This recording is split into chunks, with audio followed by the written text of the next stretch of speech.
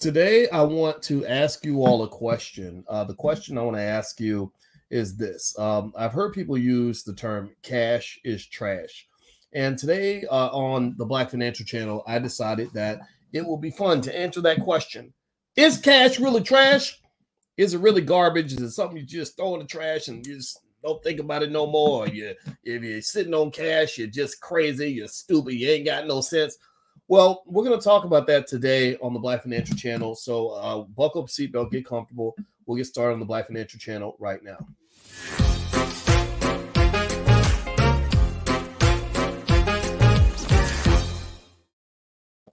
Hey, what's going on, guys? Welcome to the Black Financial Channel. That's theblackfinancialchannel.com. My name is Dr. Boyce Watkins. I'm your friendly neighborhood finance professor. On the Black Financial Channel, we talk about Black wealth and Black economics every single day, sometimes as much as 10 times a day under one condition. The condition is that we are Black first. Black first means that we put our community at the top of our priority list. Black first means that we educate our damn kids. Black first means that we build wealth for our families. Black first means that we are going to leave a generational legacy. So if you are Black first, if you believe in elevating and building the community, then put a B1 in the chat, hashtag B1. So what's up, everybody in the B1 family? It's so good to see you. So let's jump into this. I had a crazy weekend. It was so crazy. I went down to Georgia to support King Randall. King Randall is a promising 22-year-old young brother down in Georgia who just built a preparatory school for boys.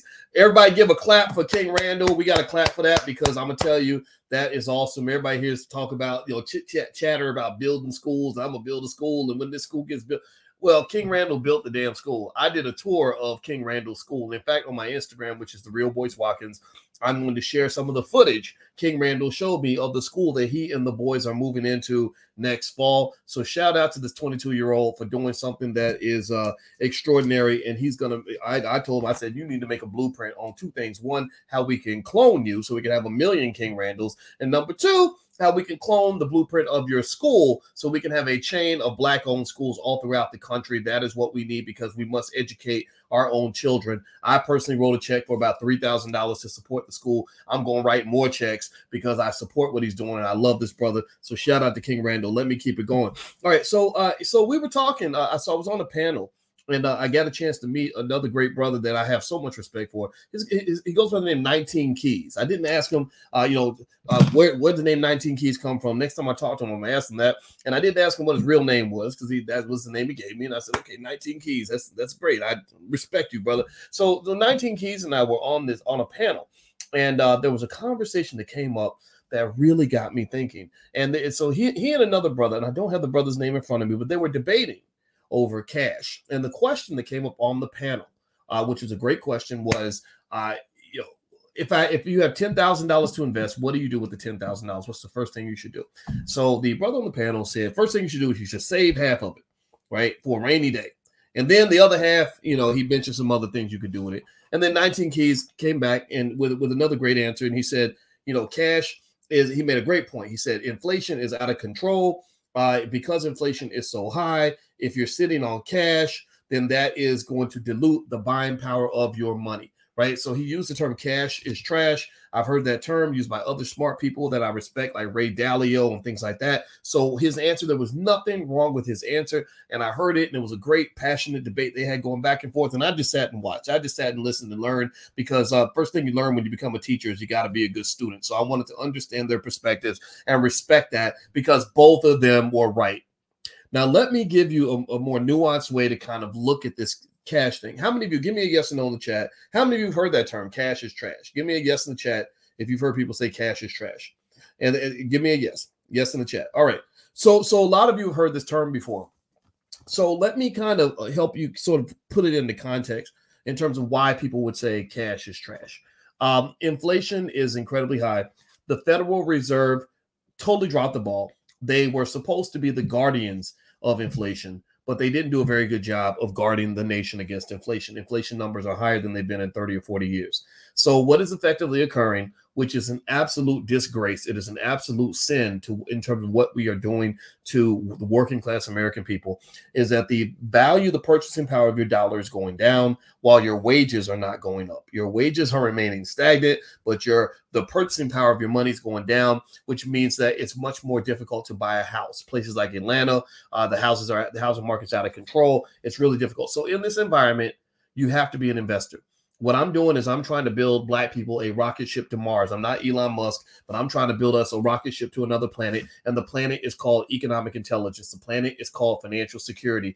The planet is called get your paper right or trouble's coming. That's the planet I'm trying to build a rocket ship to. And I'm trying to build a rocket ship big enough for everybody to get on it. Because if you don't get on that ship and go to the planet of financial security, you're in big trouble. If you stay on the planet of working for white folks, hoping for the best, praying to white Jesus, and so hoping that your paychecks eventually come up, then that planet is going to eventually die, because America as a capitalist society has done a horrible disgrace to working class people. They don't protect their interests. They've let inflation get out of control, particularly asset inflation. There's different kinds of inflation. One type of inflation called asset inflation is the worst kind of inflation that there is out there. Another type of inflation you've been hit with is educational inflation. That's why your student loans are crazy, because the rate of increase of college tuition has far exceeded the rate of increase in the purchasing power of your dollar at the grocery store. Okay, so give me a yes in the chat if you're following what I'm saying. Give me a yes if you know what I mean. Okay, so here's the deal.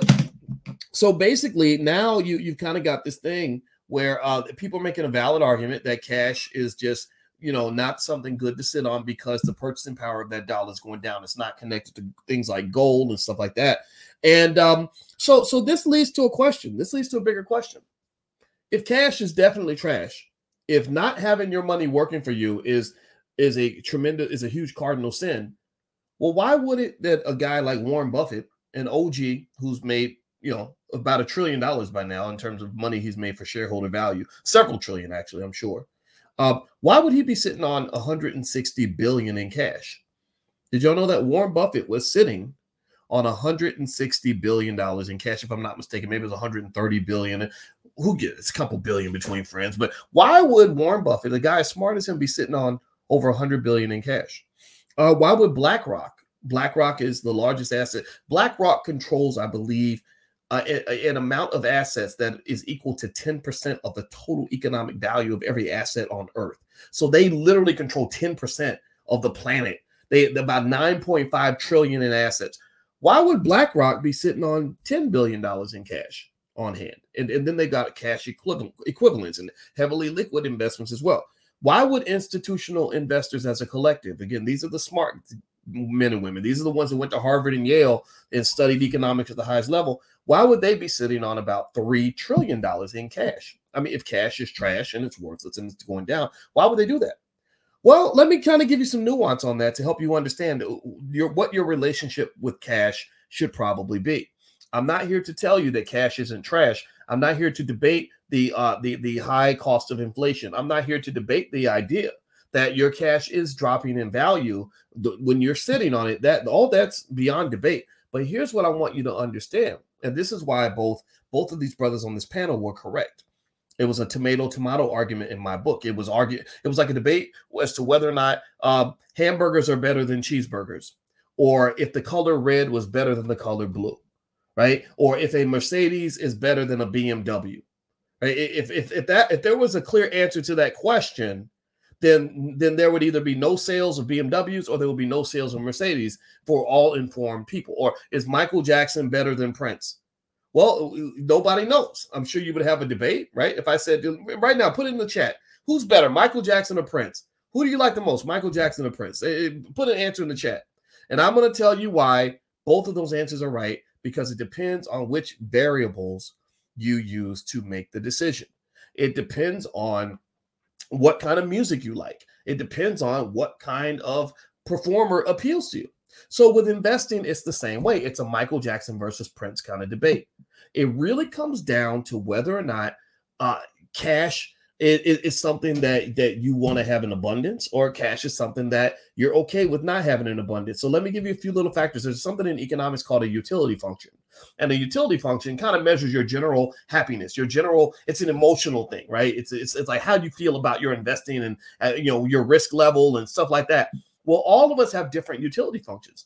All of us have different ways of viewing investing. Some of us love risk. Some of us love jumping out there doing it. That's where bungee jumpers come from, and people that do base jumping and go jump in the water, go in the ocean and swim with sharks. They have a different utility function than you. They're adrenaline junkies. They like the risk. But there are some people who won't even get on an airplane because they think the airplane's going to crash. And you can tell them all day, look, there's no airplane crashes that have occurred in the United States in X number of months or years, but they still they don't care. They don't care. My mother-in-law, I cannot talk her into getting on an airplane, no matter how perfect the safety record has been in the last several years. So at the end of the day, what's going on is she's got a different utility function than I do.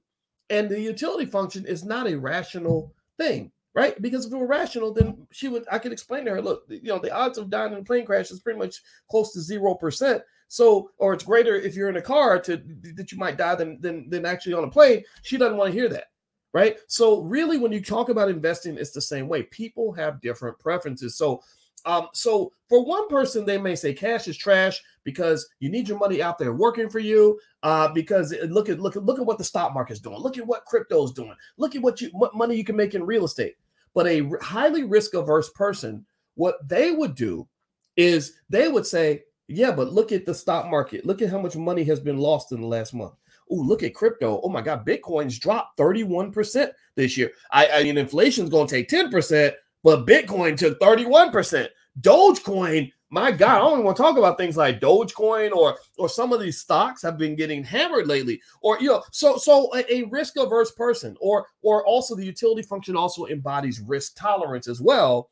It's basically like the same reason why, if my daughter and I were about to get on a roller coaster, she would want to get on. I would say, I'm not doing that, right? It's not like I think I'm going to die on the roller coaster. I just don't want to deal with it. It makes my stomach hurt. It makes me nervous. It makes me uncomfortable, right? So ultimately, for some people, the ups and downs that come with making money make them uncomfortable.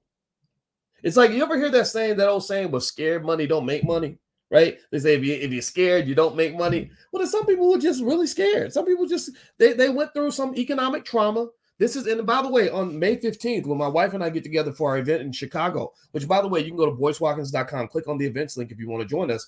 We're going to talk about that. We're going to talk about things like financial trauma and how your financial trauma impacts your financial drama, just like your emotional trauma impacts your emotional drama. So people that have drama in their personal life, drama in their financial life, typically have some sort of trauma that created the drama. So in case you want to know, in case you're interested in coming to the event, you just go to boycewatkins.com, hit the events link. It's in Chicago, May 15th.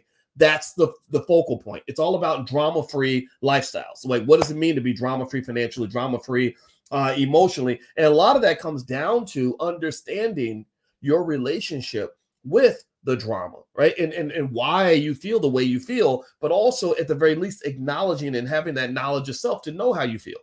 Because the worst way to take investing advice in this world, in my view, is to let anybody convince you that there's a one-size-fits-all approach.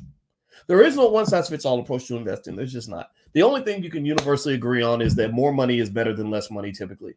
Right. But even then, if you throw in things like taxes or stress, some people may say, you know what, I don't want more money. I don't need more money. I'm happy with what I got. Right. So ultimately, when you're talking about whether or not cash is trash, you have to factor in the utility function or the risk tolerance or how people feel about risk. Because for some people, sitting on a pile of cash that may drop in value because of inflation just doesn't bother them as much as the possibility that they could deploy that money and end up losing some of their wealth. For some people, the game of wealth is not one of wealth increase. It is one of wealth preservation. And again, inflation is eating away at your money. But there are some people that get to a point in life where they don't even care about money that much. In fact, I'm kind of like that, honestly. I've had opportunities to make more money. I've had people say, "Hey, boys, if you sell out a little bit more, if you kiss the white man's butt a little bit more, you can make some more money." I'm like, why would I want to do that? I'm okay. I don't need to make another nickel. If I make the exact same amount of money every year until I die that I've made this year, I am not going to complain at all. It doesn't bother me, right? So ultimately, you want to keep that in mind. So as I move on, do me a favor, hit the thumbs up button, thumbs up, thumbs up, thumbs up. Please share, subscribe, all that good stuff. Also, if you want a free e-copy, I wrote a book that helps you guys make the $100,000 pledge. It is a book on basically the $5 a day investing plan. If you'd like to get a copy of that book, feel free to go to blackmoneyminute.com, blackmoneyminute.com. I'll put the URL on the screen so you guys can see it. And the book is free and it's up there. And I have a new financial workbook, a reflections journal called 30 Days to Black Wealth and Power. It's actually available on Amazon if you want to go take a look at it. It's called 30 Days to Black Wealth and Power. So feel free to go take a look at that. And I'll try to put blackmoneyminute.com on the screen. I can't find it right now. But I'll put it up there in a second. So here's another piece that you got to consider when you talk about whether or not cash is trash. The thing about that debate is that you also have to factor in not just risk, but you also have to look at things like age and also your wealth level. For an older person, they don't want to necessarily go out and put it all on the line so they can make an extra dollar. If you're older and you've already accumulated some assets, you're thinking more about protecting the ball. It's like in a football game. If somebody says, if you're up by 4 touchdowns and there's 8 minutes to go on the clock, and somebody says, hey, throw the ball down the field, I bet the wide receiver might be open.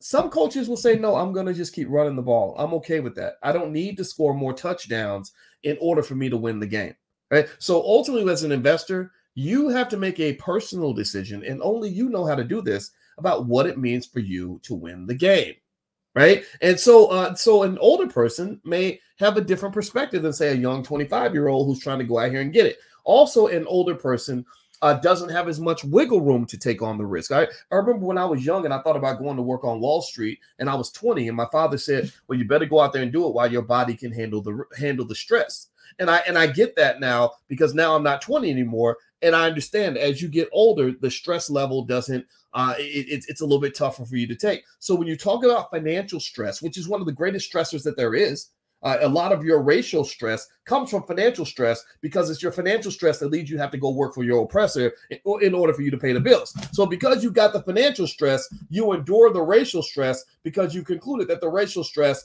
is less significant than the financial stress. So ultimately, at the end of the day, it's between a rock and a hard place. So the reason that you invest for your children is because you don't want them to be stuck between a rock and a hard place.